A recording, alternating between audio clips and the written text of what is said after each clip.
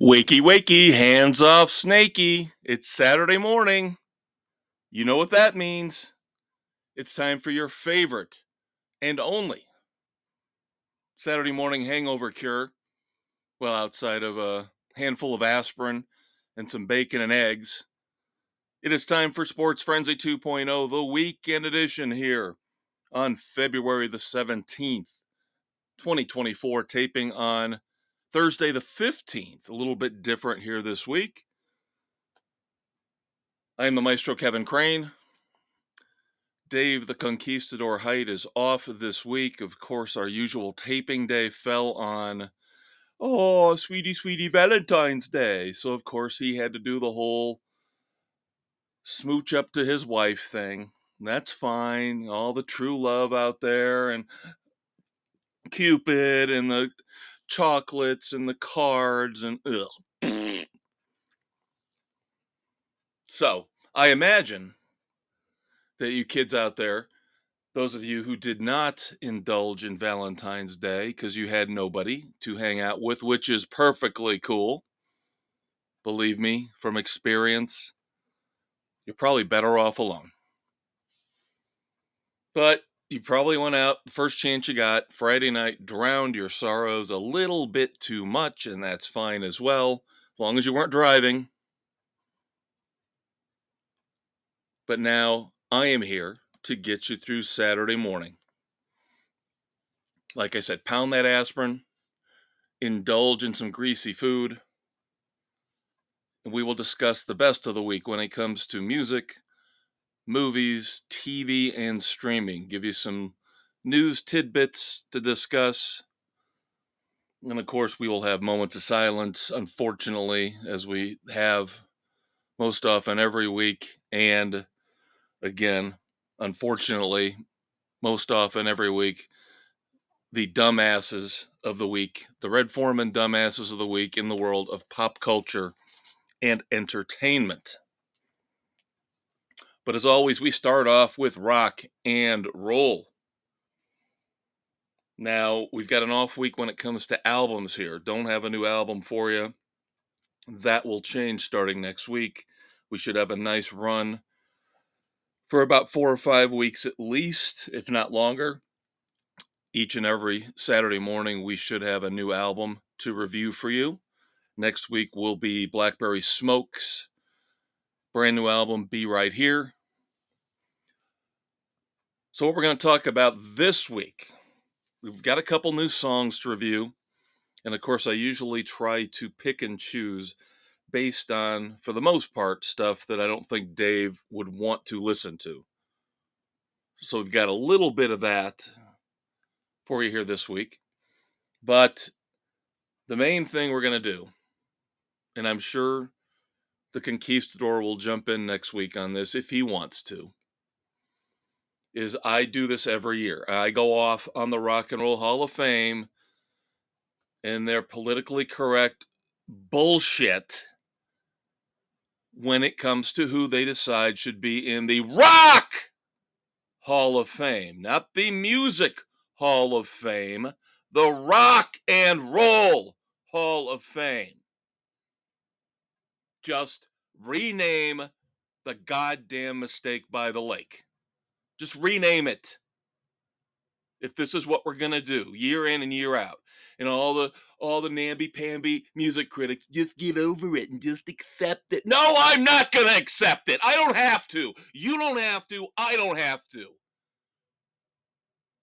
That's what they want. Doesn't matter if we're talking music, politics, sports. That's what they want. They want you to give up. They don't want you to fight for what you believe in. And I believe in rock and roll above all else. And this travesty known as the Rock and Roll Hall of Fame, you think it's going to get better when they finally boot Jan Wenner out. And we got one concession, blatant and obvious concession, because Jan Wenner got kicked off the foundation's board of directors, the Hall of Fame Foundation. And that, of course, is Foreigner, who I have been bitching and pissing and moaning about for years and years and decades. They finally made the final cut. The final 15. And now the fan vote is open for all that matters. That's another scam. Oh, the fans really matter. The fans really, really matter. That's why we have the fan vote, which counts for 0.0000001%. Now, I know it's not that bad, but it's basically 1/1000th of the final vote. One vote out of approximately 1,000 is this accumulated fan vote. So Foreigner, for the first time ever, makes it to the final cut. And it was well publicized here recently that Jan Wenner was blackballing Foreigner. Amazing, isn't it, how he gets kicked out of the Rock and Roll Hall of Fame in terms of being an overseer on the board of directors. And the first year he's gone, of course, because of his ridiculously pathetic, disgusting comments about African Americans and women when it comes to influential rock and rollers. He goes out the door, and Foreigner somehow waltzes in that door the next year, the first chance they get. Now, is that some kind of a, see, fans, we're not as bad as you think we are? We got rid of the racist and the misogynist, and we know he hated Foreigner, so look, we're embracing Foreigner to a point. To a point. They haven't made it in yet, kids. And when I tell you the other 14 nominees, you tell me if you think, given the track record of these morons who run this thing, this awful glass mistake by the lake triangle, you tell me if you think they're going to do the right thing. I don't think they are. Because when I run through this list, yes, there are a couple interesting people finally included, of course, Foreigner being one of them. But think about who's been left out. So in addition to Foreigner, here are the other 14 final nominees for this year's class of the Rock and Roll Hall of Fame. Mariah Carey, Cher, Peter Frampton, Kool and the Gang, Lenny Kravitz, Oasis, Sinead O'Connor, Ozzy Osbourne, Sade, Mary J. Blige, the Dave Matthews Band, Eric B. and Rakim, Jane's Addiction, and finally A Tribe Called Quest.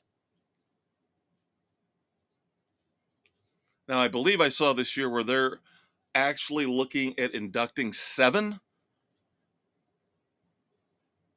So almost half of this group will make it in. Now, in the past years, from what I can remember, you are only allowed to vote for 5 in the fan vote. And I believe they were allowed to put in at minimum of 5, and then after that, more based on the voting. But now I think they're saying that now it's a minimum of 7. I'm not 100% on that, but if you go to the fan vote, you are allowed to now vote for 7 out of these 15, where in the past it was only 5.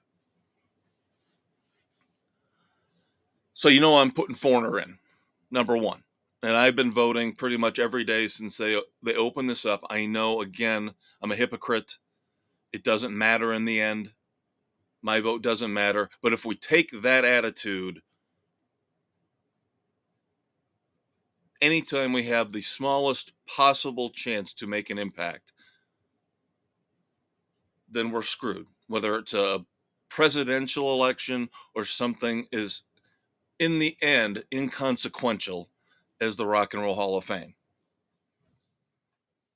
So I'll tell you the 7 I've been voting for every day. I have not changed them up. It's not like I'm sitting there going, oh, well, there's so many great candidates. I probably shouldn't even be voting for 7. I should probably stop at 5. Let's go real quick, name by name. In the order I just mentioned them. Mariah Carey, hell no.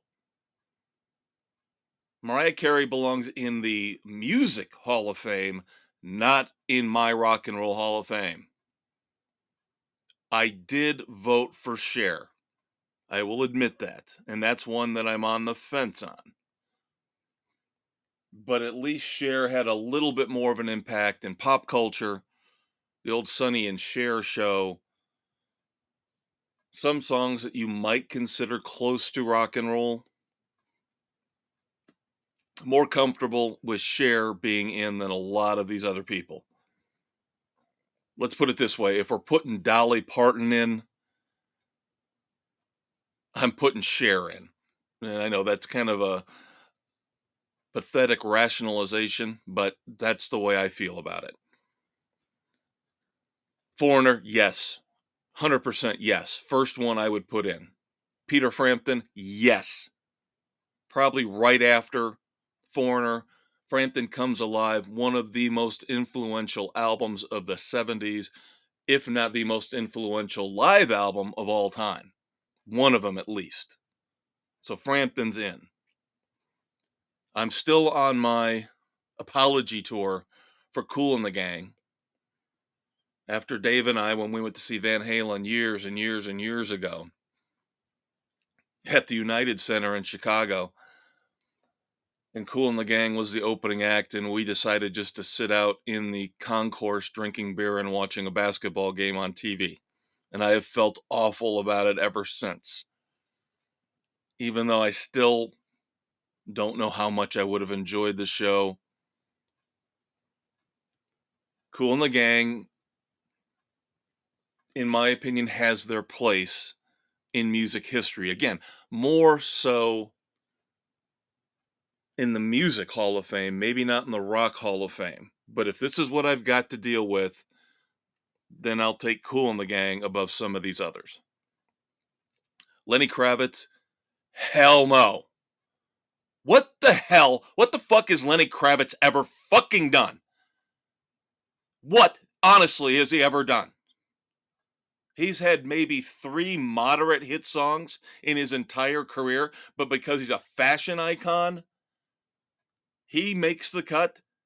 This reminds me last year of Sheryl Crow getting in. And Sheryl Crow has more sales, a better track record when it comes to hit songs and hit albums, in my opinion, than Lenny Kravitz does. This is at least with Mariah Carey. If we were talking about the Music Hall of Fame, I could get it. She puts Lenny Kravitz to shame if we're talking about the Music Hall of Fame. Now, Kravitz is, of course, closer to rock, but I still find it to be a pathetic nomination. No Lenny Kravitz. Oasis, I said yes. They were one of the 7 I voted for. They were not all that popular outside of a few songs and one album, really, here in America, but overseas, they were so big, so huge. I think you've got to acknowledge their global impact. So I said yes to Oasis. Sinead O'Connor, she's only on this list, I'm sorry, because she's dead. She's only on this list because she died. I put her in the same category as I put Lenny Kravitz. 1 or 2 hits, tore up a picture of the Pope on Saturday Night Live. She does not deserve to be in the Rock Hall of Fame, the Music Hall of Fame, but because she died. What great timing. And I'm sorry, you might not like me saying these things, but it's the truth. She's only on this final list of nominees because she died. No to Sinead O'Connor. 100% yes to Ozzy Osbourne. I put him up there with Foreigner and Peter Frampton as locks. In my opinion, dead solid locks to get in. Those three should be the ones that get in. And of course, that means they won't. I think Ozzy might. I don't think Foreigner will. Frampton is 50-50 with these idiots, probably. Sade, come on. Come on. Another pathetic one. Another pathetic nominee who has no business being on this list. Outside of Smooth Operator, you name another Sade song for me. Would you please? Would you please? If we're going to put people in with one hit and one hit only, then where's the knack for My Sharona? One of the greatest songs of all time, one of the biggest hits of the 70s. If we're going to go down this road, then you better start talking about bands like the Knack. I don't think I have to rant and rave all that much about Mary J. Blige. You know how I feel. Eric B. and Rakim, A Tribe Called Quest. The final vote that I put in was for the Dave Matthews Band. I'm a fan. I do like them. I'll admit they're probably on the weaker side when it comes to nominees. But compared to everybody else, I put them in.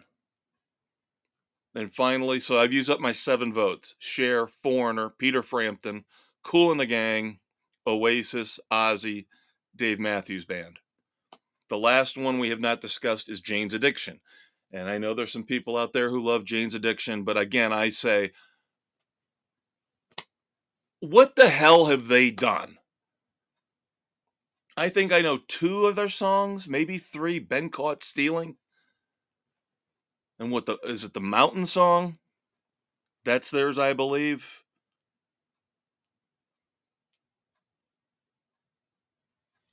It's not enough. It's not enough. When you look at all the other bands that are on the outside looking in, now we get to them. Iron Maiden didn't make it this year. Soundgarden, Travesty didn't make it this year.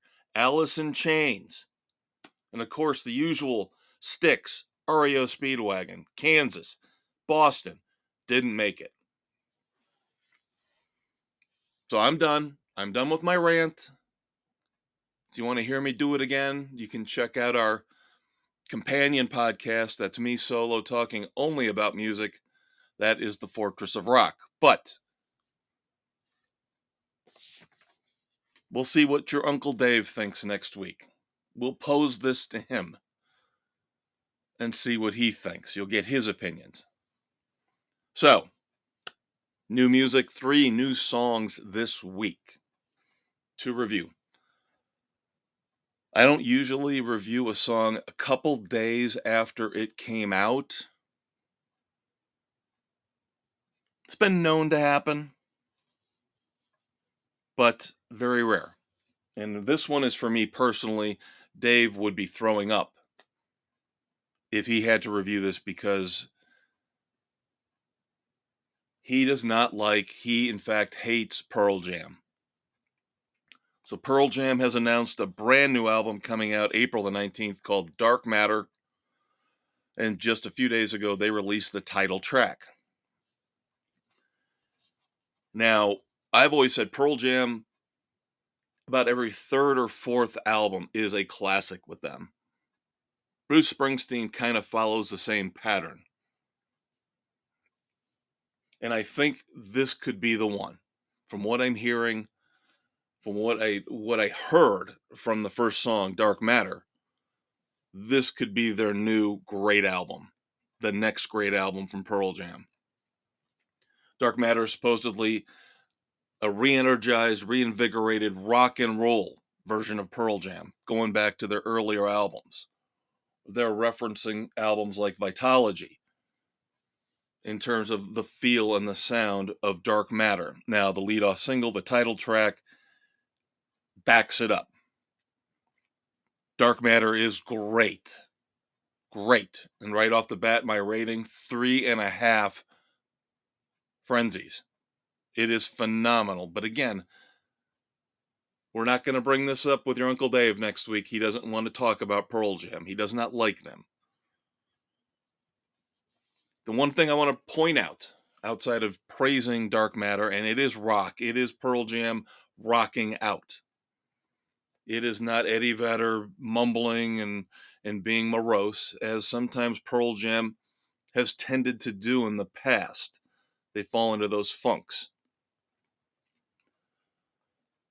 Great, great line in the chorus. Now, Pearl Jam, I would think Eddie Vedder and his bandmates, let's say this, their political interests and opinions don't align with mine.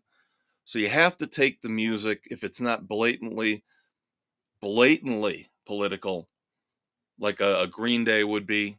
And even Green Day, despite what Billy Joe Armstrong says in the press, they're smart enough. This is why they're in the Rock and Roll Hall of Fame. This is why they're held in high regard, is because they're smart enough to make their lyrics just ambiguous enough, or even if they're insulting a certain political party, or they're insulting a certain group of people, they keep it vague enough where it doesn't come off exactly like an insult, and you can actually even get behind it. And I think that's the case here with Dark Matter, because I love the line in the chorus, everybody else pays for someone else's mistake. And again, that's ambiguous and vague enough where you can read into it what you want, but you can't tell me that does not ring true in this day and age where most of us are bitter and angry about the way the world is and the way the world works now. Everybody else pays for someone else's mistake. Great, great line. Great song from Pearl Jam. Again, 3.5 frenzies for the title track from the upcoming album Dark Matter. Now, we've talked about a couple weeks from now, we've got Ace Frehley's new album coming out. Former guitarist for Kiss. Second single off 10,000 Volts is Walking on the Moon. It's not a bad song, but just something about it isn't connecting with me. It lumbers a little, it's a little clunky, it's a little sludgy. And the lyrics definitely are nothing to write home about. Basically a standard I'm infatuated with this woman song. The video, if you've seen the video is very bizarre. I will just say that people have commented about space nipples, and I'll leave it at that. You can watch the video and judge for yourself. But as far as the actual song, again, not bad. I can't recommend it, again, because it's just something missing there for me to take it up to the... Now, 10,000 Volts, the first single, that one I felt. I needed that one at that particular moment in time because that was just straight on rock and roll. Pure distilled, 100 proof rock and roll. This one, it's like it's a combination of it tries too hard and it doesn't try hard enough to raise itself up above mediocrity. So I can only give Walking on the Moon by Ace Frehley 2 frenzies. Finally, last song here. If you guys haven't figured it out over the years, we've been doing this. I love Leonard Skinner, and I love the old band Blackfoot. Common thread is, of course, Ricky Medlock. Blackfoot was Ricky Medlock's baby, his band that he put together. Recognize a few of their songs, of course. They still play them on occasion on classic rock radio. Highway Song, Train, awesome, awesome stuff. And then, of course, he moved on, rejoined Lynyrd Skynyrd. He was with them briefly towards the beginning in the 70s, left to do Blackfoot, then came back, and he is still in Lynyrd Skynyrd to this day. But the Ricky Medlock Band has put out a charity song. Proceeds will go to a few different groups that help indigenous peoples. The song is Never Run Out of Road. Now, Ricky Medlock's voice is not as strong as it was back in the Blackfoot days. And this song is a little more subtle than something like Train Train, so he doesn't need to actually push his vocal limits. And that being said, it's a very good song. Very good song, obviously for a worthy cause. I would give it 3 frenzies. And I will definitely be listening to it again and again. Now, there's nothing earth-shattering here. You can say it's got a lot to do with, as he has said in recent interviews, that song's got a lot to do with his desire to just go out on tour and play concerts until the day he dies. And we seem to be hearing that sentiment a lot lately from a lot of these classic rock and rollers who are getting up in their 70s, pushing even 80 in some instances, late 60s. So that's why this song is kind of fitting for that sentiment.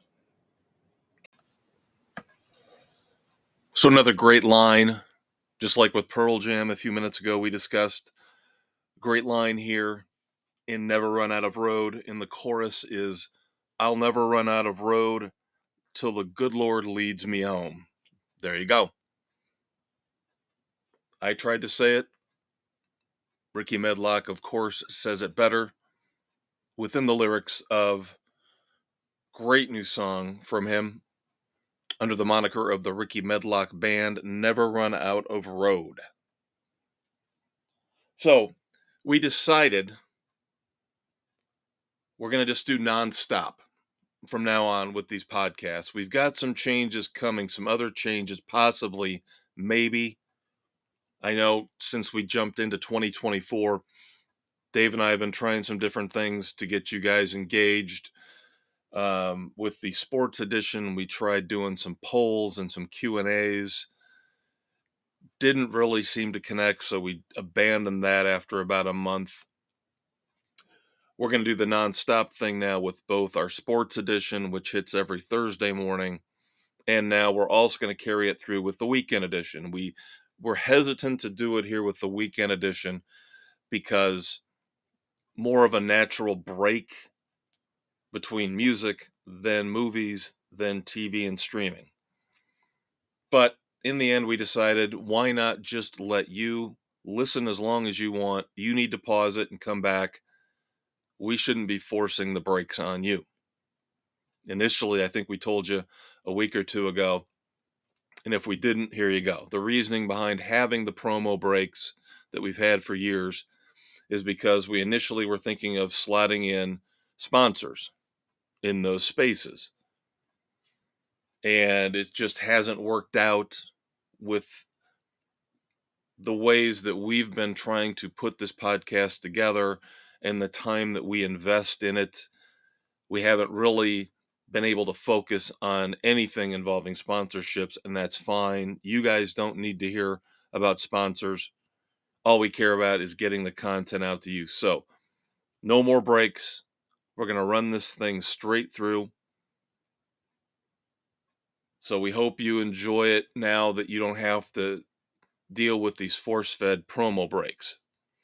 Now, some of the other changes that are coming, you guys probably won't really be impacted by it, but Spotify, our host platform, is again, and they've been really good to us over the years and dependable for the most part, but every once in a while they have technical glitches that are very frustrating.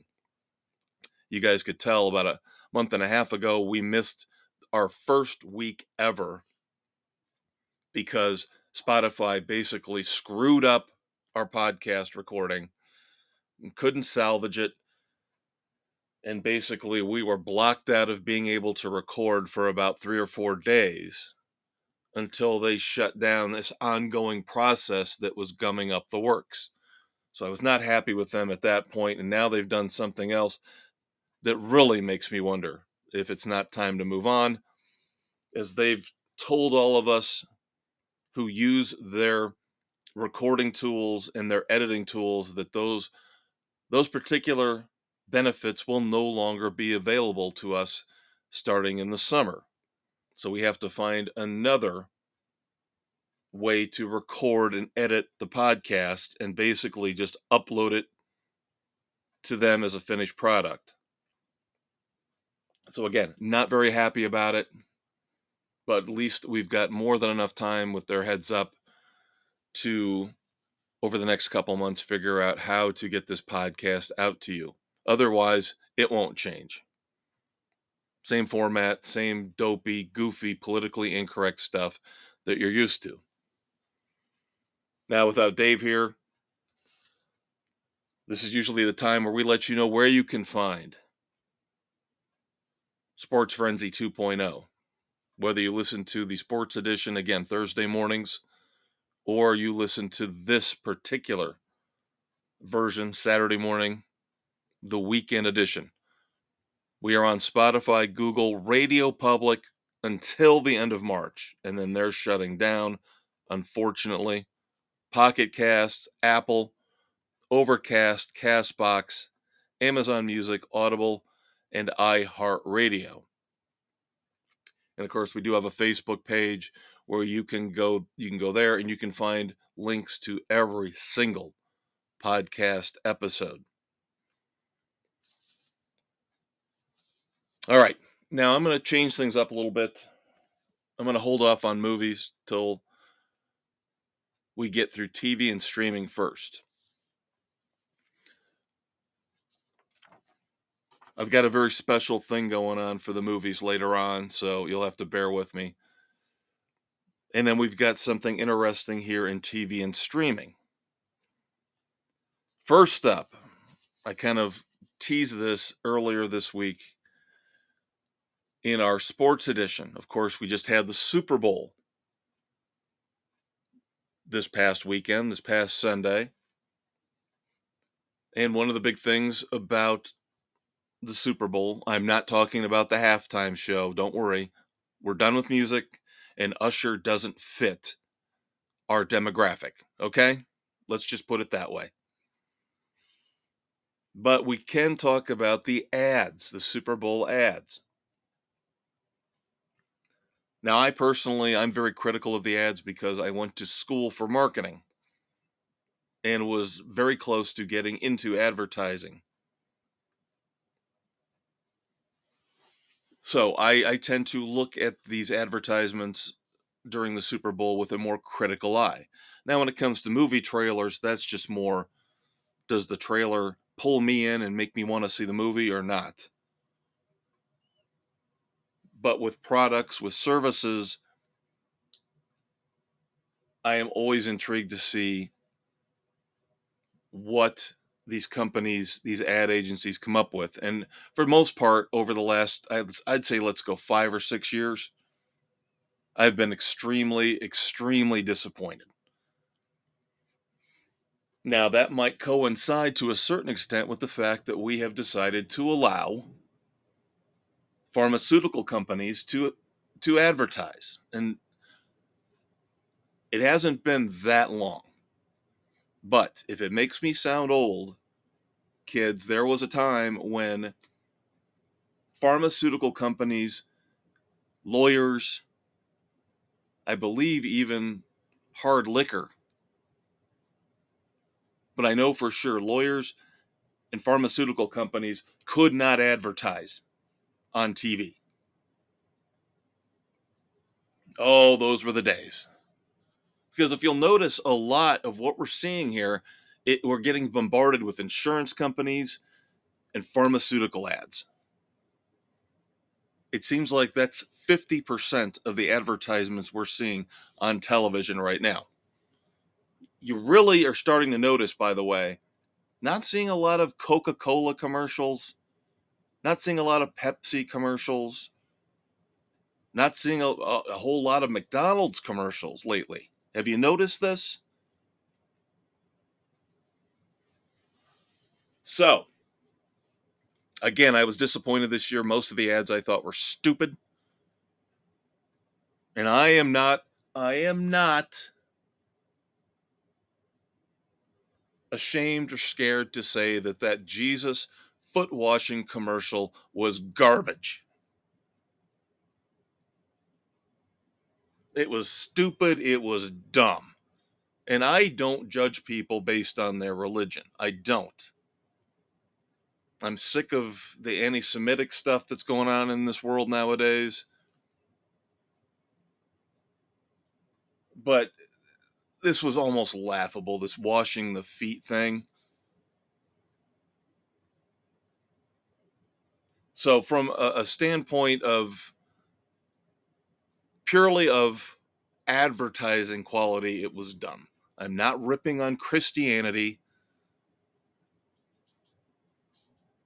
Some of the other ad spots they've had, the shorter ones that we've seen throughout the last year or two when they started this campaign, much more effective.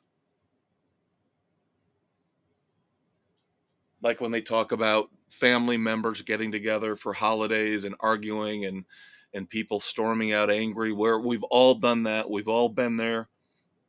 A little more relatable.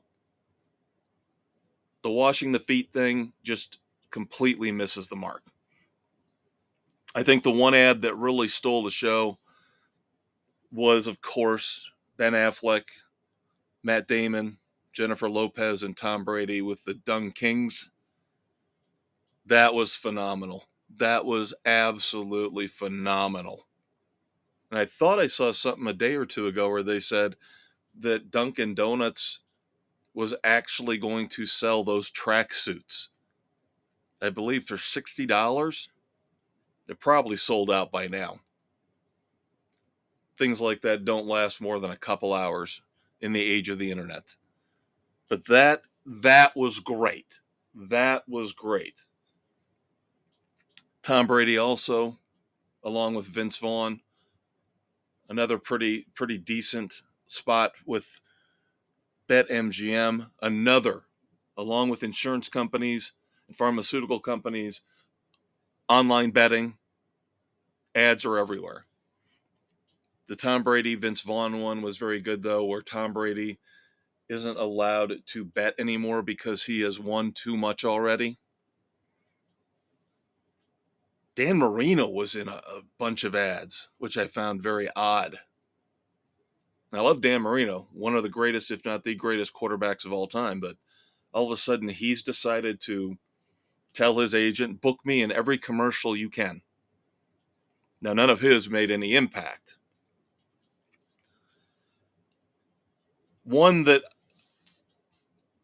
Yahoo gave an F to as they graded these ads. Yahoo gave an F to this Christopher Walken car commercial where everybody he encounters is trying to do an imitation of his voice. Of course, he has a very unique delivery. It's very funny, great stuff. I thought they were very effective and very funny. He gives his car to the valet, or he gets his keys back from the valet, and the valet, it's the real deal. I can't do Christopher Walken, obviously, to save my life, but I thought it was up there right behind the Dung Kings in terms of the best ads of Super Bowl Sunday. Now, one that didn't work quite as well, had the exact same theme, was, of course, State Farm. Yes, an insurance company playing off of Arnold Schwarzenegger and his ad, or his language delivery, his unique vocal stylings, let's put it that way. Because he can't say neighbor, he says neighbor. Cut. Arnold, I'm hearing neighbor. It's neighbor. That's what I said. Neighbor. I can do Schwarzenegger a lot better than I can do Christopher Walken. That one still didn't mind it, but it wasn't quite as good to me as Christopher Walken. Now, the bad ones, couple of the bad ones. I'm not going through every ad. I'm going to wrap it up here in just another minute. I don't like Tina Fey. I have never liked Tina Fey. I didn't like 30 Rock. Overrated comedian, overrated show. She wasn't all that funny on Saturday Night Live. She appeals to a to me, very narrow group of people. And her booking.com ad, which I have seen almost nonstop since the Super Bowl, multiple times a day, is awful. Just awful. Different Tina Feys. And then, of course, most of them are her lame ass castmates from 30 Rock. And then, of course, at the end, Glenn Close. I would say probably the dumbest ad of the Super Bowl. Now, there are probably some that I have flushed from my memory banks that were even worse, but they luckily only had enough money to pay for a Super Bowl spot, it looks like, and I have not seen them again since, so I've most likely forgotten a couple really bad ones. But since the Tina Fey booking.com one is still all over the place, I give that my award for the worst ad of the Super Bowl. Then finally, this Temu. What is this Temu thing? This online shopping app, Temu. I think they're creepy. Now, the TV ad, which again, I've been seeing nonstop ever since the Super Bowl, multiple times a day, with this animated character and a bunch of animated characters buying all this stuff for ridiculously low prices from Temu. The thing is, their ads pop up on my internet browser every day. And you know how people say that your phone is listening to you, or if you've got an Alexa, Alexa's listening to you, or whatever little assistant helper you've got at home. They're listening in on you. And that's why you get these targeted ads on your phone. Well, I know you can also they'll also look at your browsing history. They'll somehow get into your browsing history because I don't have my microphone hooked in to my main computer. It's I got a microphone down here in the studio, that's it. But somehow this Temu thing pops up all the time. And believe me, they got me all wrong. They have got me all wrong if they think the stuff that they're showing me is the stuff that I want. Because they're showing me some very suggestive stuff, as if I was a woman with big boobs who wanted to wear tight clothes. Let's put it that way.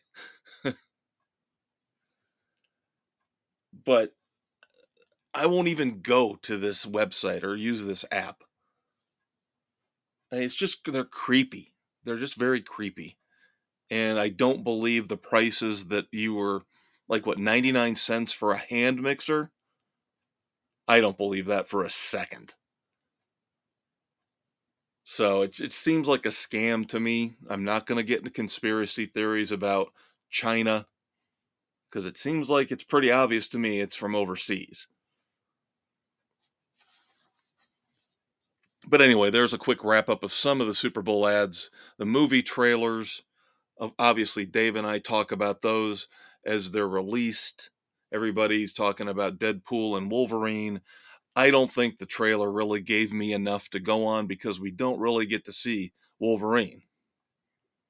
Yes, it looks great. I have no doubt it's going to be great. And Ryan Reynolds has a couple great lines in there, especially about Disney. And I love that. I love the fact that he's tweaking Disney. Can't get enough of that. So obviously we've got that. Already talked about the Fall Guy and how that looks phenomenal. So we'll talk more about the trailers, Dave and I will, as we get closer to release dates when these movies are coming out. All right, another TV news. Cancellations. I hate cancellations, especially when it's about shows that I love.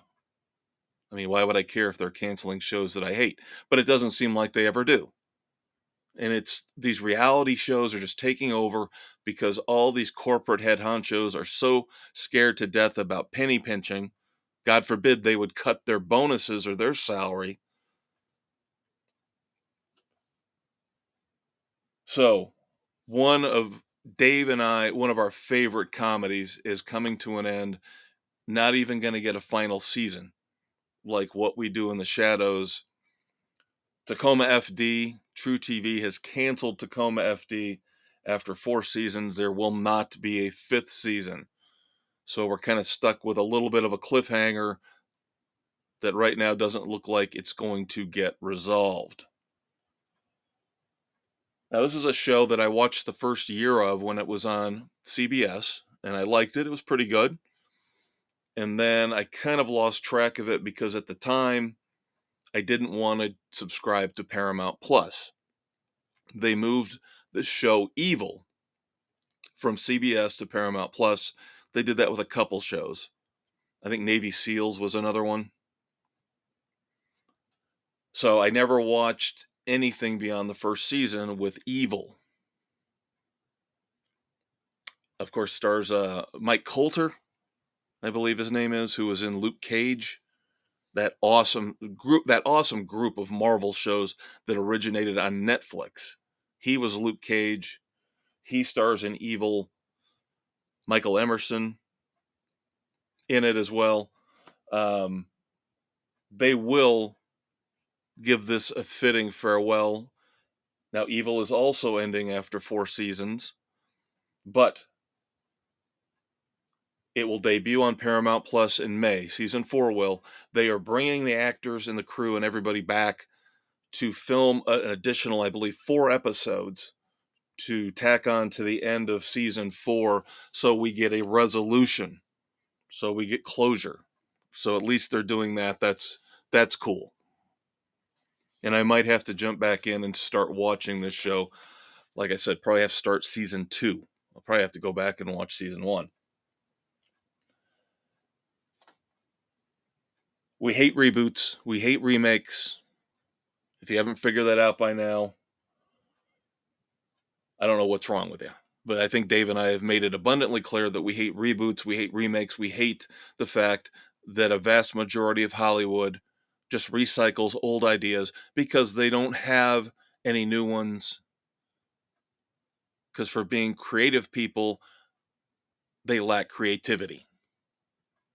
And another example among the dozens and dozens and probably hundreds that we'll get throughout 2024, Sony Television is rebooting, wait for it, Bewitched. Of course, we had the original show, we had the movie adaptation with Will Ferrell and Nicole Kidman. So now we've got to get another version of it coming back to TV at some point in the next few years. You guys know I love my wrestling. Now, I don't love it as much as I did during the pandemic. During the pandemic, it was one of the few things that got me through because you couldn't do anything. All you could do was watch old movies. Didn't have really new movies to watch. Didn't have new TV shows to watch. So you basically had to dig into your old archives, your old movies, your old TV shows, and that's fine to a certain extent. But the WWE was one of the only things that was still putting out original content. So when I grew up, I loved wrestling, dropped out for about 15 years, because I did not like when they got really perverted and weird. But it drew me back in during the pandemic. Now I don't watch every moment of every episode of Raw or SmackDown. I watched the first year or so of AEW. That's bored me to tears. So I don't watch that anymore. So on occasion I indulge. I'll watch the premium live events on Peacock for WWE. Now we're gonna get something called WWE Speed on X. Starting in April, weekly on X, of course, formerly known as Twitter, WWE Speed will supposedly feature top level wrestlers, the stars, in timed 5-minute matches. So that could be interesting. I'm not on X. I don't really know if this is going to be enough to get me to sign on to X and just to watch these 5-minute matches, but I'm putting it out there for you. If you're interested, go for it. I don't know. I'm on the fence. If it was on YouTube, I'd probably watch them. Let's put it that way. Now, in terms of the shows that Dave and I have been watching, Tokyo Vice has started season 2 on Max. He and I will start getting into that next week. As I'm taping here Thursday night, the 15th, third episode, 2 episodes last Thursday on its debut night. So 1 episode now weekly. So 3 deep in right now. Dave and I will play catch up on that next week. We will also give you a review of Monsieur Spade, which just wrapped up its 6-episode run on AMC. There is an interesting, I wouldn't say a huge guest star at the end over the last half hour of the final episode. Not a huge guest star, but a guest star. A recognizable face. Dave and I will talk more about that next week. Of course, Clive Owen, brilliant as Dashiell Hammett's world-weary detective Sam Spade over in France. Now, we will also wrap up Season 4 of True Detective Night Country. Season finale coming this Sunday on Max, 6 episodes. Dave and I were going back and forth on this, and I was going with past seasons. He told me that it was only 6 episodes, and I said, well, I don't know, because the first 3 seasons were all 8 episodes. So I don't understand why they would be different here. Well, of course, because, again, penny pinching and scrimping and saving. No longer do we get television seasons that have 23, 22 episodes. Remember, then it dropped down to 13, and then it's 8, and now it's 6. I mean, it's pathetic. It's absolutely pathetic. And then, of course, it takes them 3 times as long to put out 6 or 8 episodes as it used to put together 22 or 23. Look at Stranger Things as the perfect example. Stranger Things is the perfect example of what I'm talking about, of how long it takes to put together a short season. Yes, I know the episodes are usually long, but still, this is the world we live in. You're expected to do more, to pay more, and you get less and less in return. Now, finally, I do have a review in TV and streaming before we move on to movies, even though it was canceled, and we talked about that last week. I did finish up the 8 episodes of Obliterated on Netflix. Now, if you've been listening over the last couple months, Dave finished it off a while back. I was going back and forth on whether or not I wanted to push through on this. There's definitely a big lull in the middle. That is what kind of kept me from finishing it off right away. It got a little bit better, gained a little bit more momentum towards the end, but it is just basically a one note show. Special ops group trying to prevent a nuclear bomb from going off in Las Vegas initially thinks in the first episode that they have foiled the plot, gotten their hands on the nuke, so they proceed to, yes, get obliterated as they party and celebrate like it's 1999. Unfortunately, in the middle of their carousing and celebrating and drinking and drug use and sex and debauchery, they are notified that no, you got a fake. You recovered a fake nuke. The real one is still out there. And by all accounts, you've got about 24 hours before Las Vegas goes nuclear. And I'm not really spoiling anything for you here. This all happens in the first 25 minutes of the first episode. So the rest of the series is basically the special ops team as they're hungover, hungry, puking, hallucinating, dehydrated, trying to get themselves back together as best they can to foil this insidious plot to blow up Las Vegas. Now, I did end up liking it more than I thought I would. If you'd asked me a couple weeks ago, again, when I was hesitant to follow through, lull in the middle again, I don't think I would have given it the rating that I'm going to give it. It did get better towards the end. I will warn you. I will warn you. There is graphic nudity, which is fine for adults if that's your cup of tea, and it's mine. I'm all in on boobies. So there you go. Unfortunately, most of the graphic nudity in Obliterated happens to be full frontal male genitalia. So there you go, ladies. Have at it.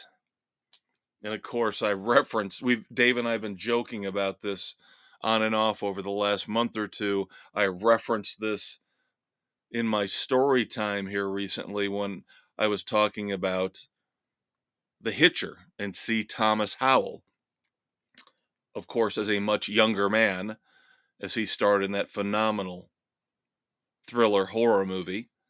He is in this as a much older man and, of course, has to show us his schlong very early on in the first episode. I do believe it was the first. Might have been early in the second, either way. I can't believe I'm trying to find an exact detail when it comes to the appearance of C. Thomas Howell's penis. But there's plenty for the guys as well. There's plenty for the guys as well. The tech geek. Of course, this is your typical motley crew of operatives. You've got the muscle. You have got the leader. You have got the sniper. You've got the bomb expert. You got the wild card. And of course, you have the tech geek. And in this case, the tech geek is Kimmy Rutledge. And I was smitten with her. Just smitten with her. And I was wondering why. I felt like I know her from somewhere else where I initially thought she was very attractive. And I finally, after digging and doing research, found out, watching my morning sports show, Boomer and Geo, especially the last 2 years before Valentine's Day. Have you guys seen this ad for Send a Cake? where you open the box and they've got these little, I don't want to say fake butterflies, but that's basically what they are. They're wrapped up with probably rubber bands or elastic bands. And then when the box is open, of course, the pressure is relieved. So they flutter out and there's a little tiny cake in there. And I'm sure it probably costs $100. But the commercial's well done. It looks really cool. But there's this beautiful woman of Asian descent who gets the box with the little fake butterflies and the cake in it. And for the last 2 years, I have been enamored with her. And I'm like, oh, she's pretty. She's got a great smile. She's not knocked down, drop dead gorgeous, but she just connected with me. And that's Kimmy Rutledge. That's what blew me away as I finally found out today that Kimmy Rutledge, who plays Maya, the tech geek in Obliterated, and ends up showing off all of her assets in a couple different scenes. I will never ever look at a canister of whipped cream the same way. That's the same woman from the Send a Cake commercial. I was like, mind blown. Just wanted to share that with you. And of course, the team leader, stunning in her own right, Shelley Hennig, who I believe her claim to fame is, I want to say she was in a soap opera, maybe Days of Our Lives. Don't quote me on that, but I know that from what I could tell on IMDb, she was in a soap opera for a considerable amount of time at one point. Now, it's obvious she had a writer in her contract, no nudity, because they get real close a couple times, but you never see the actual goodies. I know. But that's why we're politically incorrect. I know you're going, shame, shame, Kevin. Shame, shame. How dare you objectify women? Go ahead and objectify the men. Go ahead, objectify C. Thomas Howell. Go for it. He's all out there for you in this one, ladies. If that's your bag of tricks, your cup of tea, go for it. We objectify everybody every day, whether it's based on looks, intelligence, power, celebrity, influence. I don't have a problem with it at all. It's part and parcel. It's the price you pay to be a celebrity. You're going to get objectified. And don't tell me you don't walk into your local bar or your local supermarket and objectify the people that you think are attractive or unattractive. Don't tell me you don't, because you do. Don't be a liar. We all do it. So yes, plenty of upfront nudity for the women as well as the men in Obliterated. So overall, in terms of the show itself, it's fine, it's fun. I enjoyed it in the end. Not the greatest in the world, a little bit sad now looking back that they've canceled it. And again, in this day and age, we talked about it here already multiple times in this episode because it was too expensive. That's what I read. They canceled it because it was too expensive. I think Dave and I discussed this briefly last week. This is why we're going to reality shows 24/7, and it's driving me crazy. Reality TV sucks. It's worthless. It's mindless. It's the TV equivalent of eating marshmallow fluff morning, noon, and night. I can't. The only reality TV I watch is On Patrol Live. And at the same time, of course, that is depressing because of what you're seeing and these stupid people getting arrested for doing stupid things. And then the guilty pleasure of it. It makes you feel better that you're not as stupid as the people on that show. So Obliterated, 3 frenzies. Probably a week 3 frenzies. Let's go there. Week 3 frenzies from me, the Maestro, for Obliterated. So let's move on to movies.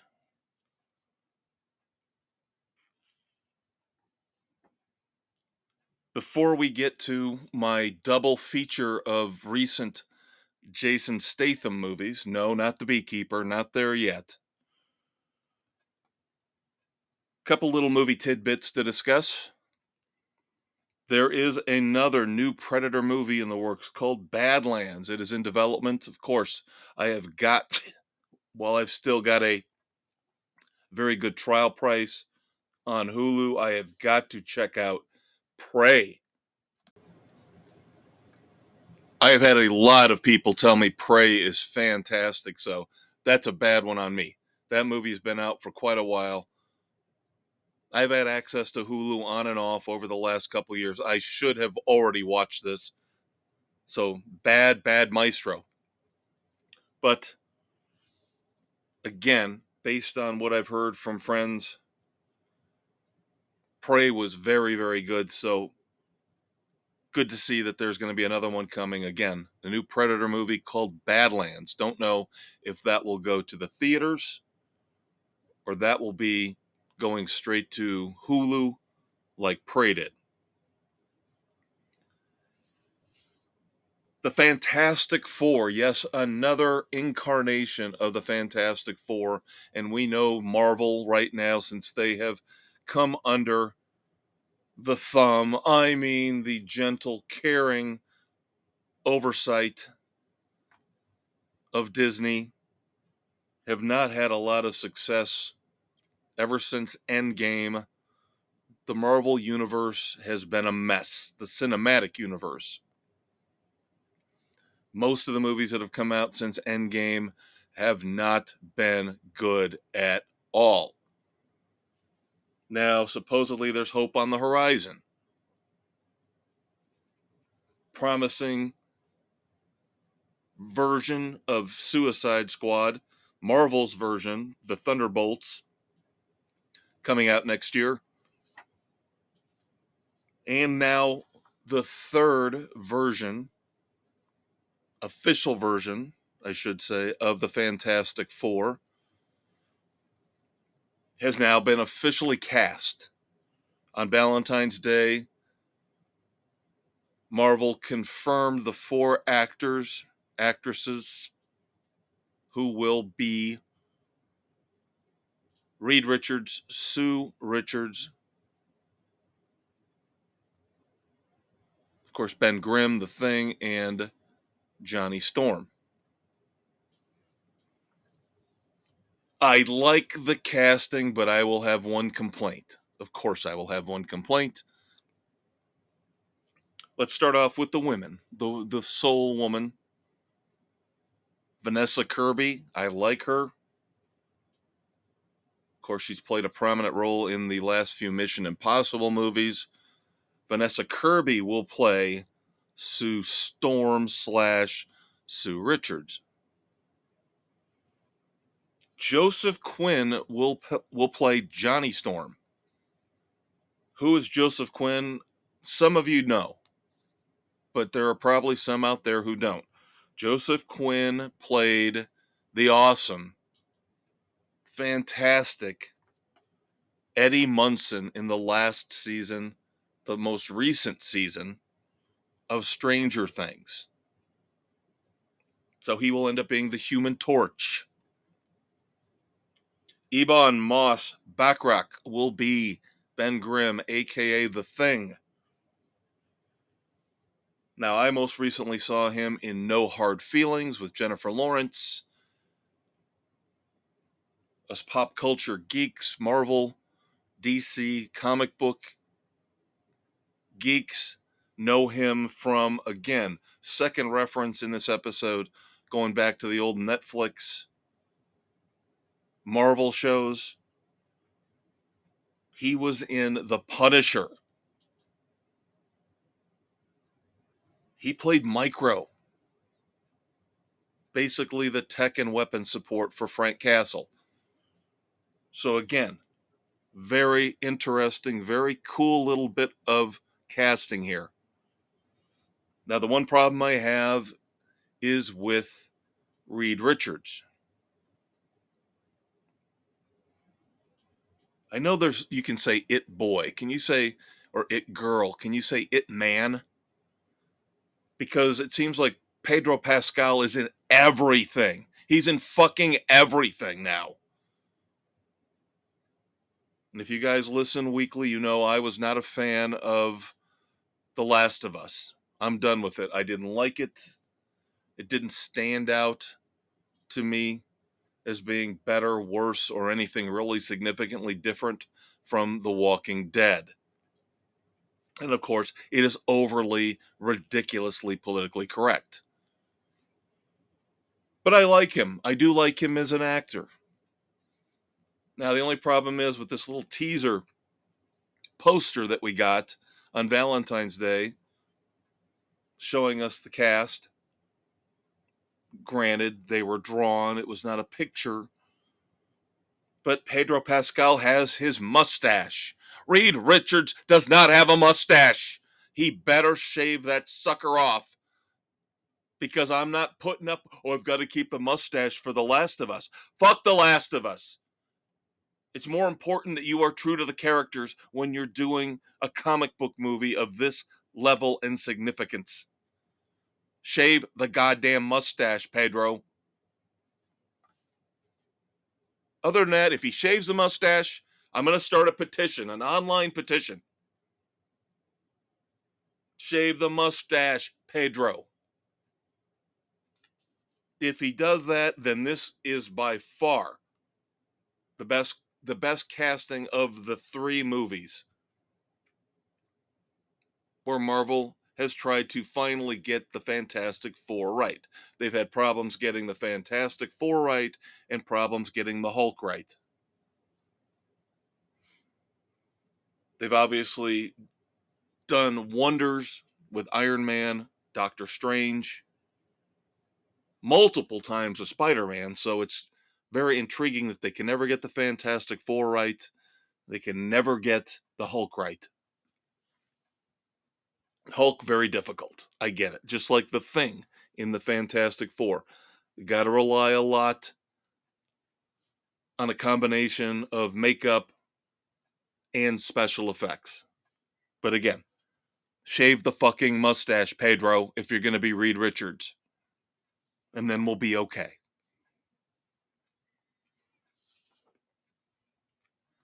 Now, I have not been to Las Vegas in a long, long time. It's been at least 15 years, if not longer.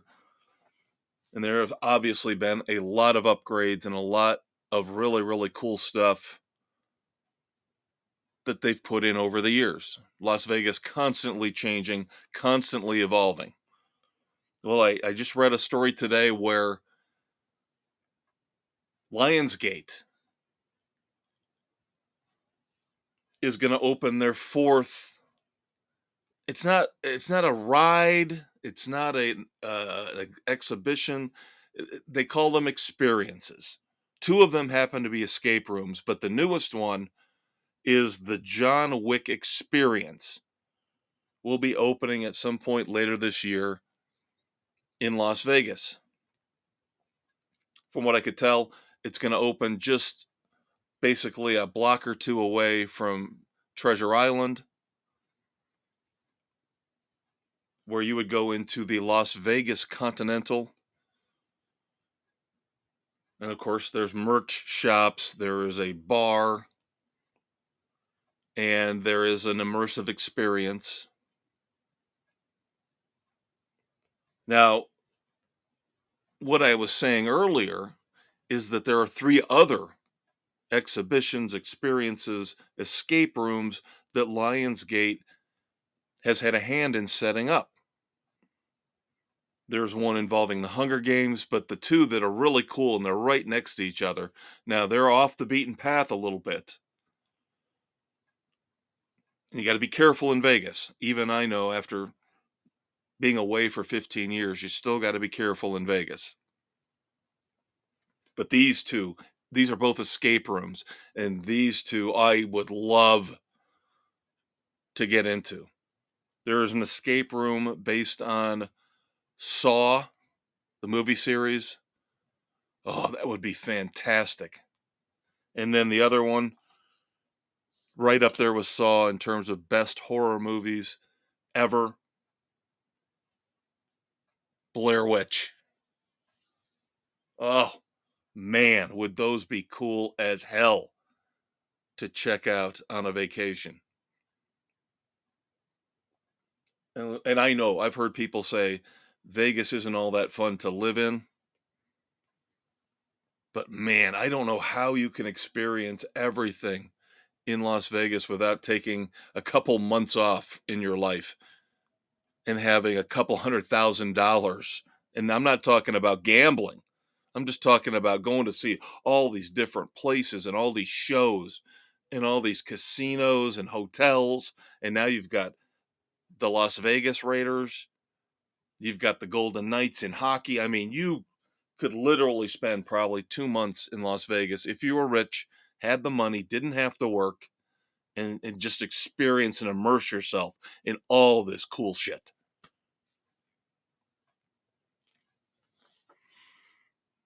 All right, one last thing before we get to Jason Statham.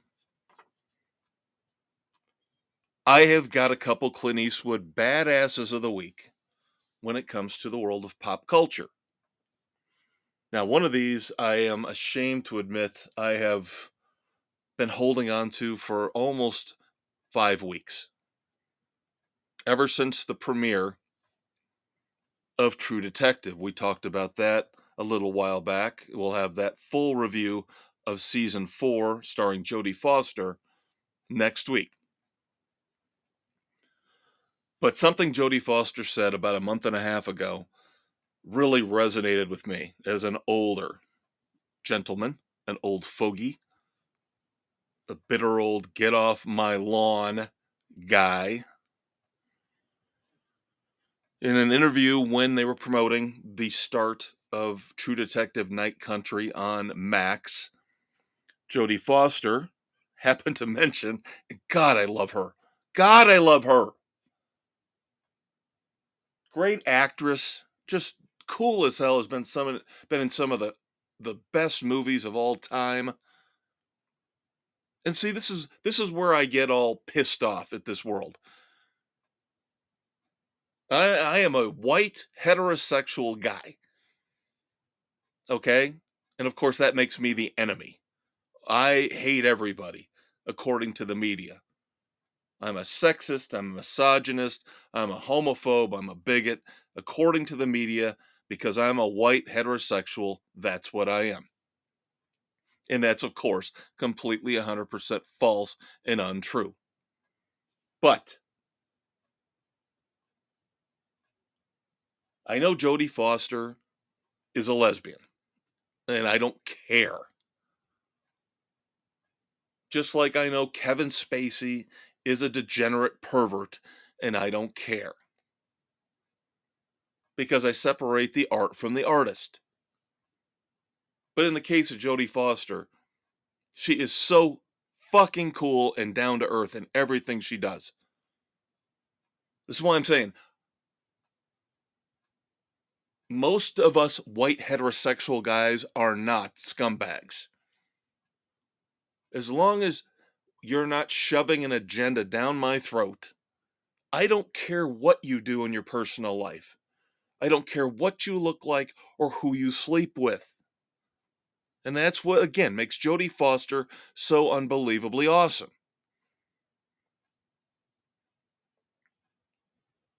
But the quote that really got me, again, promoting the new True Detective, wrapping up this week on Max, talking about working with Gen Z.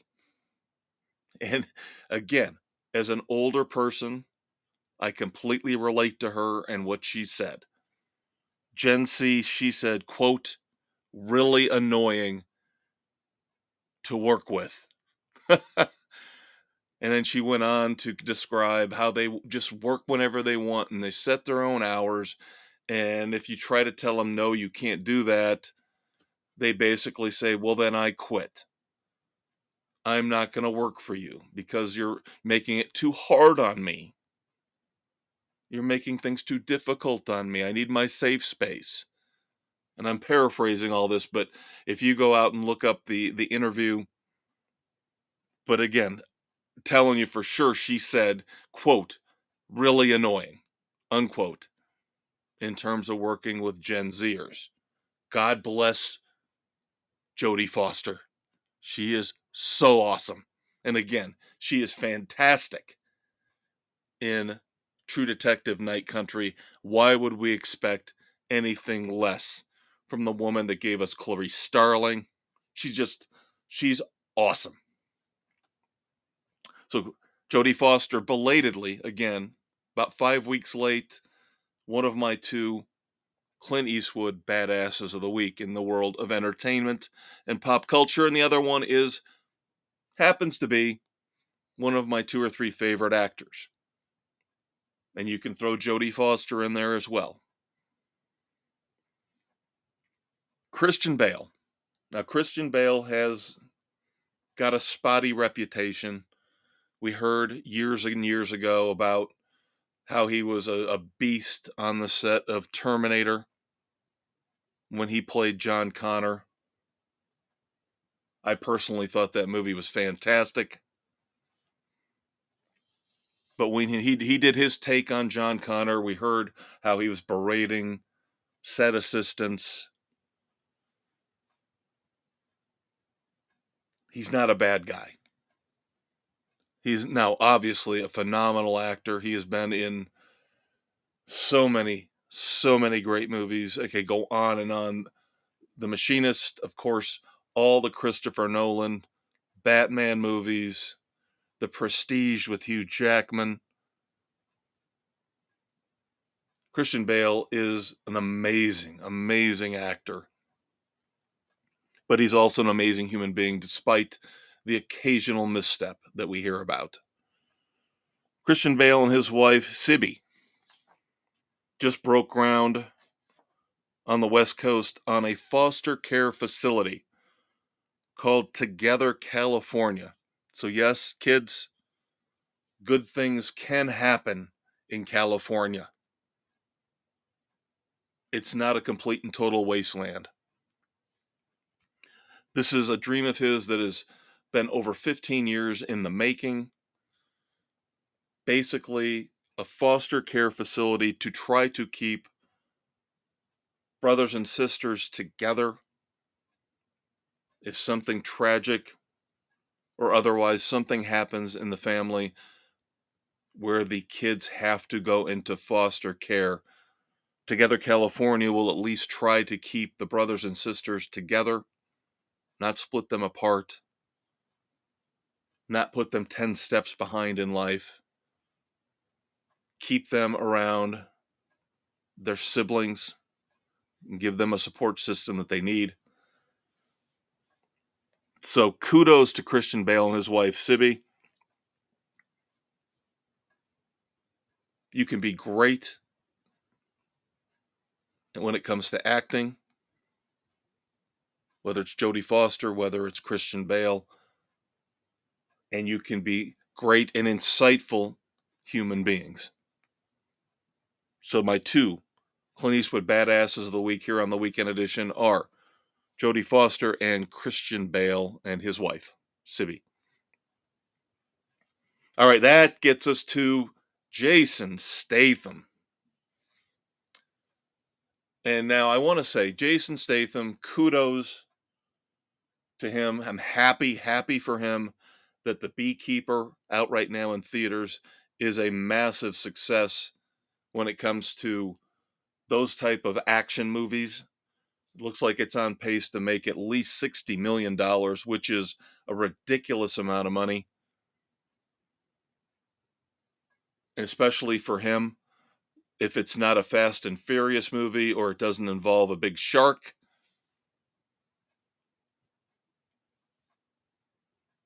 But of course, we know Jason Statham is an anachronism. He harkens back to the 80s, the golden age of action movies with Seagal and Schwarzenegger and Stallone and Van Damme. Liam Neeson, of course, he was the crown holder. He was the standard bearer for quite a few years after the Taken movies came out. But he kind of just put so many movies out there so often, so quickly, that now his popularity is waning a little bit. We're starting to see more of his stuff go straight to video on demand. But we have Jason Statham. And again, the Beekeeper doing remarkably well. So Jason Statham, I think I can safely say, is now your number one action hero in the world. Now, Keanu Reeves would probably argue because of John Wick, but Jason Statham can do different projects. He can do Hobbs and Shaw, he can do The Meg. Keanu is just John Wick. And of course, the John Wick movies are ridiculously good. Nobody's disparaging them. But Jason Statham tends to put out a couple movies a year. They get to the theaters. Again, The Beekeeper hits big. Meg 2 hits big. But unfortunately, there are the misfires. There are those movies that don't do well, that don't bring in a big audience. Now, sometimes there are other factors involved, like Wrath of Man, which was great. Kind of got sucked in to that post-pandemic cautious lull when moviegoers still weren't really venturing out to the theaters, but still made about $27 million at that time. Not bad at all. And of course, he had all three Transporter movies, which were all good. And he has a penchant to work a lot with Guy Ritchie, who is another action connoisseur who will put out classic movies or near classic movies like Snatch, The Gentleman, but he will have his misfires. So I am going to review a movie that Dave went out to the theaters to see that I just caught on Blu-ray to complete my collection. The Expendables 4, featuring, of course, Jason Statham as Christmas. And one that I don't think Dave has gotten to see yet because it really did not do well at all at the box office last year. The Combo Pack, Guy Ritchie directing, Jason Statham in Operation Fortune Ruse de Guerre. So, let's get into these two flicks. And unfortunately, I will say, I can't recommend either one of them. Still want to see The Beekeeper.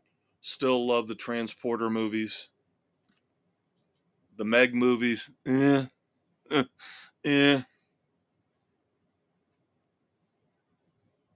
But I want to do a comparison with these two movies because I know Dave was really negative about Expendables 4. And to a certain extent, he was right. But again, when we do this compare and contrast, sometimes things aren't as bad as you thought they were. Let's put it that way. So let's get into it. All right, as far as the Expendables go, you know the drill. Sylvester Stallone basically runs this whole deal, not only behind the scenes but on screen as Barney. The Expendables, of course, an elite group of renegades and rogues who are called on to solve the world's problems underneath the table because, of course, they're expendables. So if they die, nobody cares. No country cares. In the fourth incarnation of the Expendables, Jason Statham kind of jumps up to the front here, not necessarily taking over the leadership role per se. That would fall to somebody else. I will not spoil it for you. But in terms of screen time, Jason Statham is the star here. And it's the typical plot that we seem to see all the time. At least we used to see. I've noticed here a changing of the guard when it comes to, now we talked about in the past who the villains used to be in the old movies, right? Used to be the Russians all the time. And then we get the neo Nazis. And so you can kind of figure out the cookie cutter villains. And you can also now figure out the cookie cutter crisis to solve. We talked about Obliterated. And we talked about how that involved a nuclear bomb that was going to blow up Las Vegas. Well, of course, Expendables 4 involves, again, nuclear bombs, triggers being stolen for said nuclear bombs, a mysterious shadowy figure behind the scenes named Ocelot, who was running the whole show, and of course, said nuclear bomb is supposed to be detonated in a specific area which would trigger World War III. Please tell me if you have heard this before. So, in that sense, Expendables 4 is not really anything new or anything overly creative when it comes to plot, climax, resolution. Do your little diagram. There's nothing new there for all you film students. That being said, it's always fun to see the B-listers, the now B-listers that Stallone and he gets together, that he assembles to become the latest incarnation of the Expendables. So in this one, we have got, of course, Statham. He is not a B-lister. I still think he's an A-lister, again, based on The Beekeeper and its success. But of course, you've got 50 Cent. You've got Megan Fox. You've got Dolph Lundgren, Randy Couture, Andy Garcia. So, among others, the martial arts guys, Tony Jaa is in it as well. So that's always kind of fun to see how these guys pull off the fight scenes, the action scenes. There are a couple cool moments in the movie. There is a motorcycle chase on an ocean freighter, which is very cool. All the motorcycles, of course, armed with machine guns. So I kind of enjoyed that for a couple minutes. There's some helicopter work early on involving flares and countermeasures. Of course, if a missile is fired at a helicopter, you've got to fire countermeasures and flares to try to attract the missiles away from the helicopter. Very cool visuals involved there. So now the complaint that Dave had about it was everybody was trying to one up the other when it came to the script in spouting off insults and one-liners. I will disagree with him to an extent on this. I didn't find it that bad or that irritating. Yes, there's a little bit of it, but I really didn't sense or see that it was any more than what you would normally get from any other action movie. So it didn't bother me as much as it bothered him. But again, that being said, it's a big empty when it comes to plot and story. You gotta appreciate the cast for what they are and the action sequences. Couple pretty good above average ones in there. So again, I'm not recommending Expendables 4 to anybody, but I'll give it 2 frenzies. It's not abysmal. I didn't hate myself for watching it. In the end, it's again a fitting addition, and obviously because it was a box office bomb, probably the last edition we will see of the Expendables. So of course, we go from that Jason Statham movie to Operation Fortune Ruse de Guerre, which came out, I believe, very early in 2023 and made even less of an impact in the theaters than Expendables 4 did. Now, the interesting thing here is Operation Fortune had more going for it. It still had the same level of cast in terms of recognition, name recognition. You have in Operation Fortune Ruse de Guerre, you have Josh Hartnett, Carrie Elways, Hugh Grant, and Aubrey Plaza, along again with Mr. Statham. And in this particular instance, again, compare and contrast, you have a great director in Guy Ritchie. So, what went wrong? Well, there's a reason why this movie did not do well at the box office. Is because at least while Expendables 4 had a little bit of a fun factor to it, just a little bit of, the whole let's blow stuff up, you know, break shit, shoot shit, carnage everywhere. Operation Fortune just is not fun. It is just a dull, boring, wannabe Mission Impossible. And it pains me to say that because, again, Guy Ritchie has put together a handful of really, really good movies. Lock, Stock, and Two Smoking Barrels. I mean, come on. Now, he has occasionally stumbled. Rock and Rolla comes to mind. I wasn't a big fan of that. But usually 70% of the time, his movies are very good. But Operation Fortune is bad. It is just bad. Again, recycled plot. This is the other quote unquote big problem that we're getting now in these action movies. We've got the nukes still around, as we've talked about with Obliterated and Expendables. And then, of course, AI, which, of course, appears in the latest Mission Impossible as a threat. All the world's leaders want to get a hold of the AI technology that will be able to override satellites and the banking services and everything. Credit card companies, you name it. So you got nukes, and now in Operation Fortune, you have an AI threat. Oops. Spoiler alert. I guess I shouldn't have said that.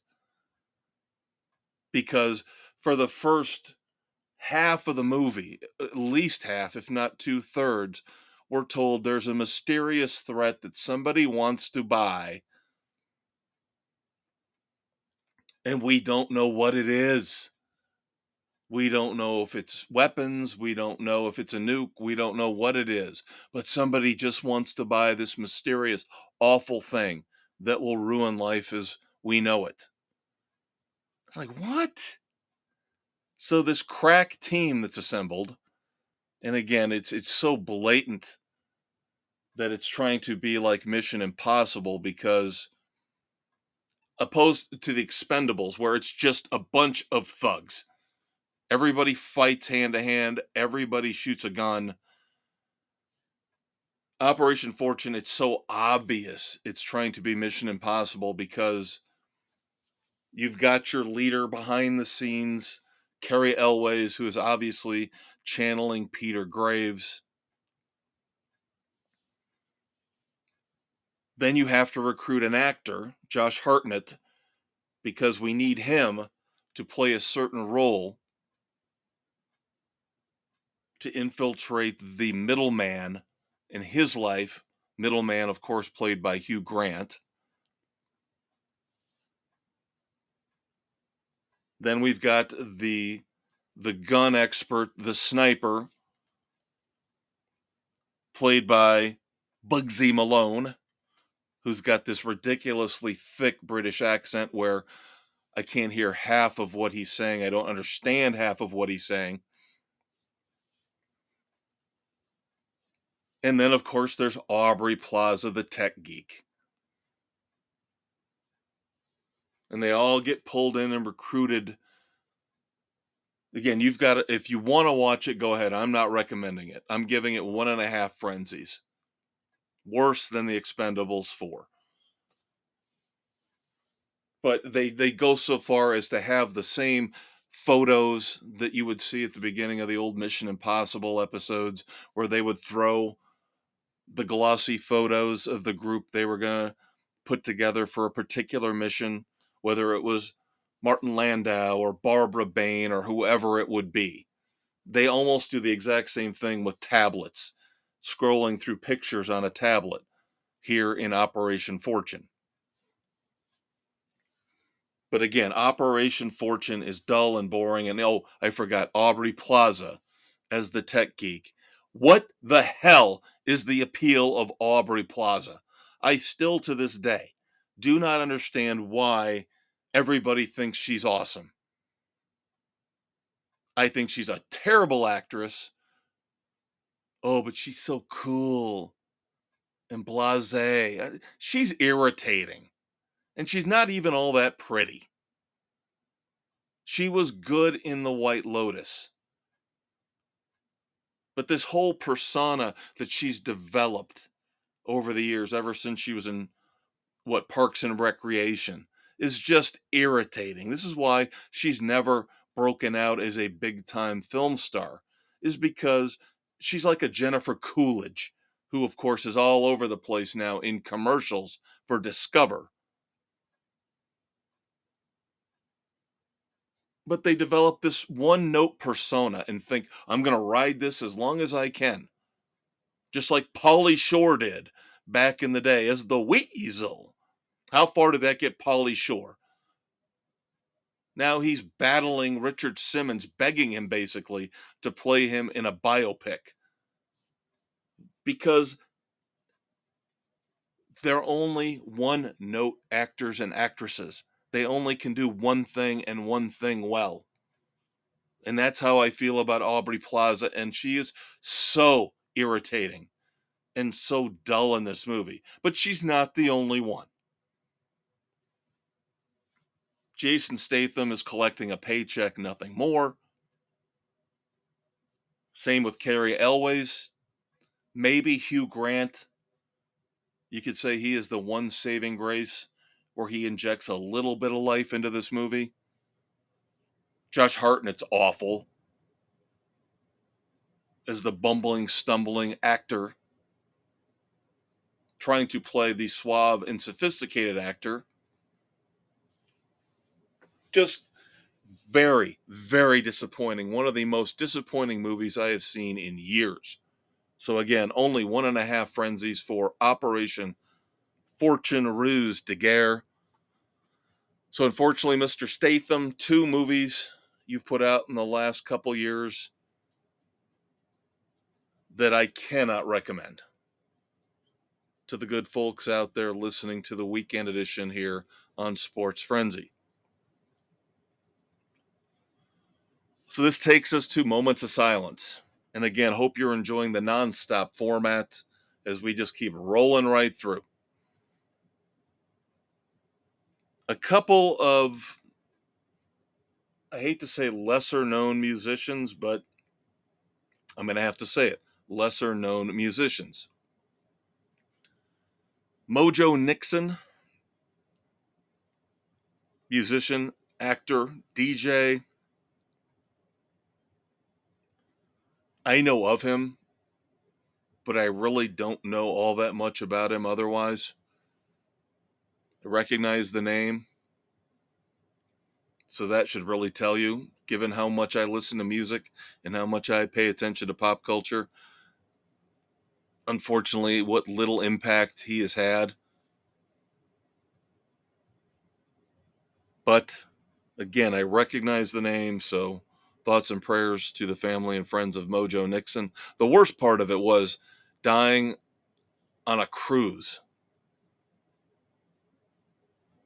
Of course, this was one of those cruises where, a bunch of famous people, musicians, whoever, getting together to entertain the people who paid for tickets. He ends up dying of a heart attack in the middle of one of those cruises. So that, obviously unexpected, kind of rough.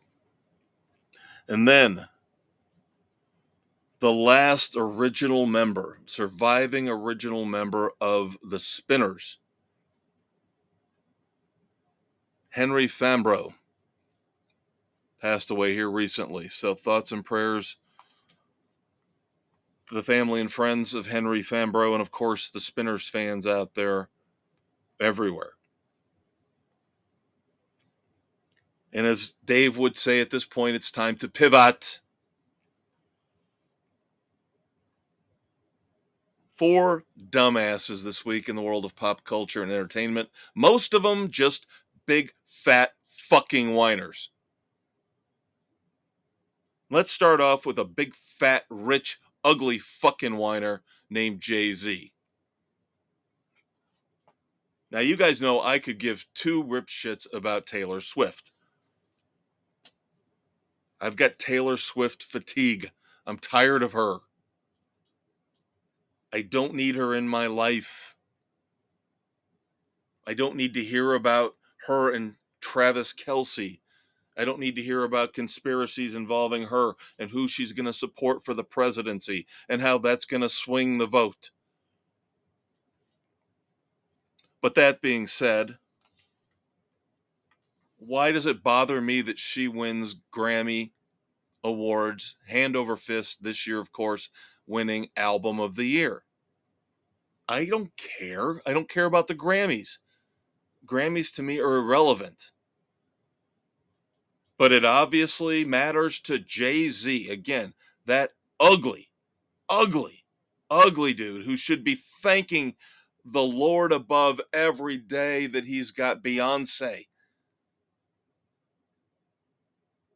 That should be more than enough. Shut your fucking mouth, Jay-Z, and just be happy that you've got that beautiful woman by your side. But it's not enough. And again, I get the inclination, the instinct to protect and look out for your loved ones. That I get. But when you get to a certain level of popularity, whether you're talking about Oscars or Golden Globes, Tonys, the creme de la creme, we saw it a few years ago. A reflection of our society, perhaps, when Will Smith decided to get on stage and slap Chris Rock. And guess what? Will Smith has had to take a couple years off because you just don't cross that line. Well, now Jay-Z whining at the Grammys about his wife, Beyonce, not winning Album of the Year just comes off as pathetic and a little racist, frankly. Beyonce's won a ton of awards. And she on her own is very successful and very rich. And so you can look at Jay-Z doing this as protecting his loved one, his spouse, and that's fine. But I think it goes deeper than that. I think there's this deep-seated racist hatred for Taylor Swift. And I think it just comes to a head here with Jay-Z being a petulant little baby complaining to the audience that the voters need to get it right. Who dictates getting it right. You do, Jay-Z? So you're God now? You dictate what is right and what is wrong? That is unbelievably arrogant, and it makes you one of our truly major league dumbasses of the week. Another wine bag who's been handed everything on a silver platter. Oh, I'm sure he's got a tale of woe from when he was younger. And I'm going to butcher his name and I don't care. But we all know his face from those Tide commercials. You're going to need more Tide. He was in the moderately big hit movie a few years back, The Big Sick. Kumail Nanjiani. You know his face. He was in the Eternals. Remember Eternals? One of those movies we were just talking about from Marvel that basically bombed. Now it didn't do, now in retrospect, didn't do nearly as bad as what we've seen here recently with movies like Morbius and Madam Web, which just came out and is not looking very good in terms of critical reactions or box office. And then, of course, Ms. Marvel, the Marvels, all that garbage. Well, again, Kumail Nanjiani was in Eternals.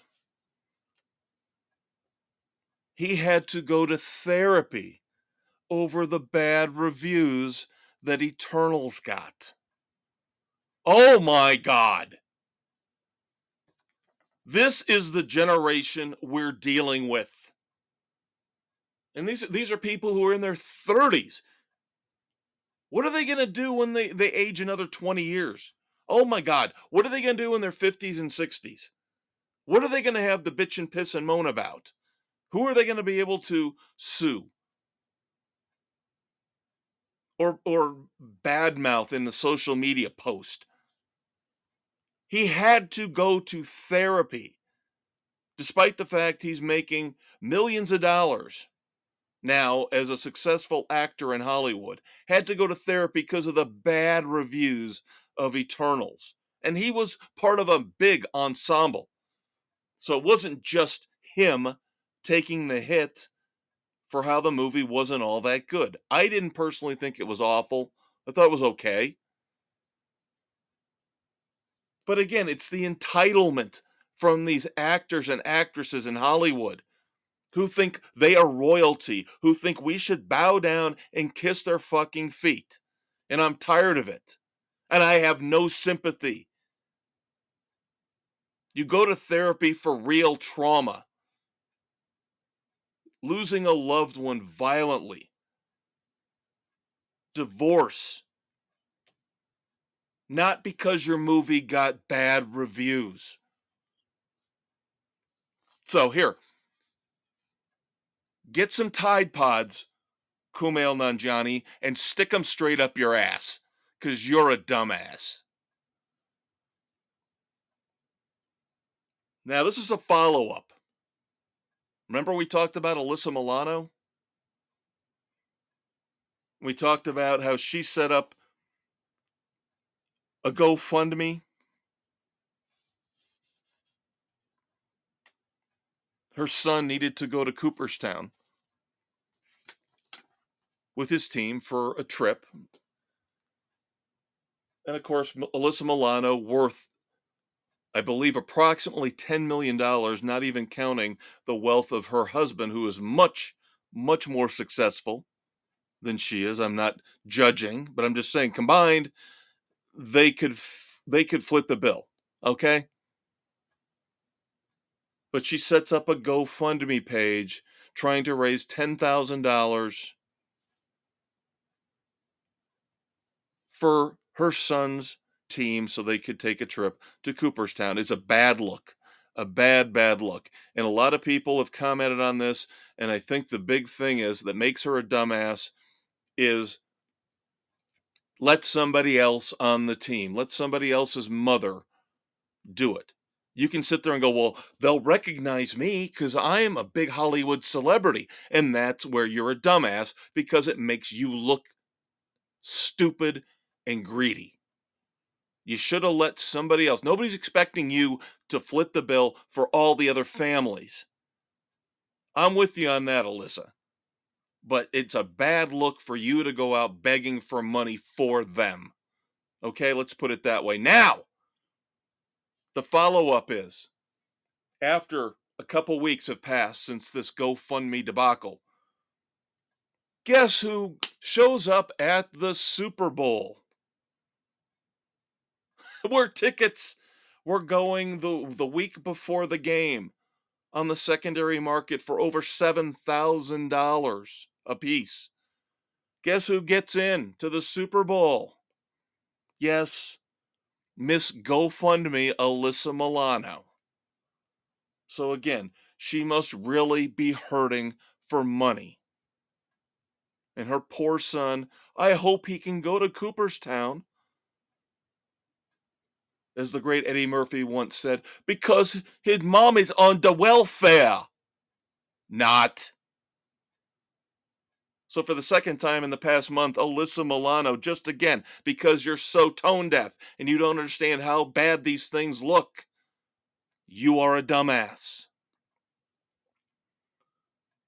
And finally, to wrap up the weekend edition, I don't know who the dumbass is here, but I'm sick of Snoop Dogg. I am sick of Snoop Dogg. I've told you guys this for weeks and weeks and months. I'm sick of Snoop Dogg. I don't understand the appeal.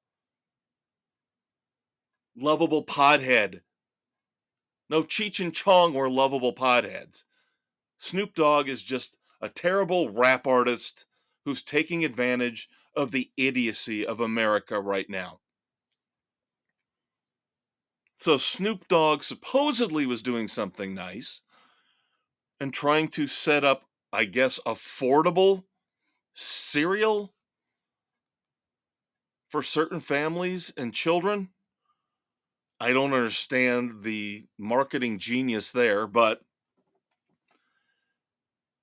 he came out with, there were a couple brands, I believe, but the prominent one was Snoop Cereal. And of course, big cereal manufacturer Post was on board with this.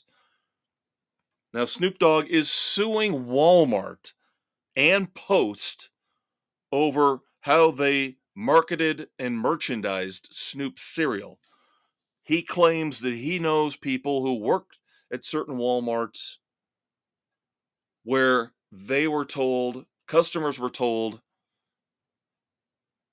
the cereal was out of stock. The employees were told, don't put it out. We have it, but don't put it out on the shelves. And then Post was making it difficult to sell the cereal at an affordable price, supposedly wanting $10 a box. So again, this is why I don't know who the true dumbass is here. Let's just say they're all dumbasses. If we're gonna believe all this, which I don't believe Walmart had the cereal hidden in the back room and told employees, do not put it out on the shelves. Could I see Post overpricing it? Yes.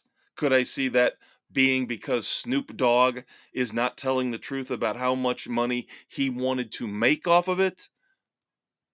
I'm just saying, there is plenty of dumbasses in this Snoop cereal debacle to go around. That is going to do it for the weekend edition. Hope you enjoyed it. I'm the Maestro Kevin Crane. Your Uncle Dave, the Conquistador Dave Height, will rejoin me next week. Reviews of Monsieur Spade Season 1, a True Detective Night Country Season 4. We'll figure out what types of movies we'll have for you to review. I'm sure your Uncle Dave has read 15 books by now, so we'll check you out in 7 days, kids. Take care.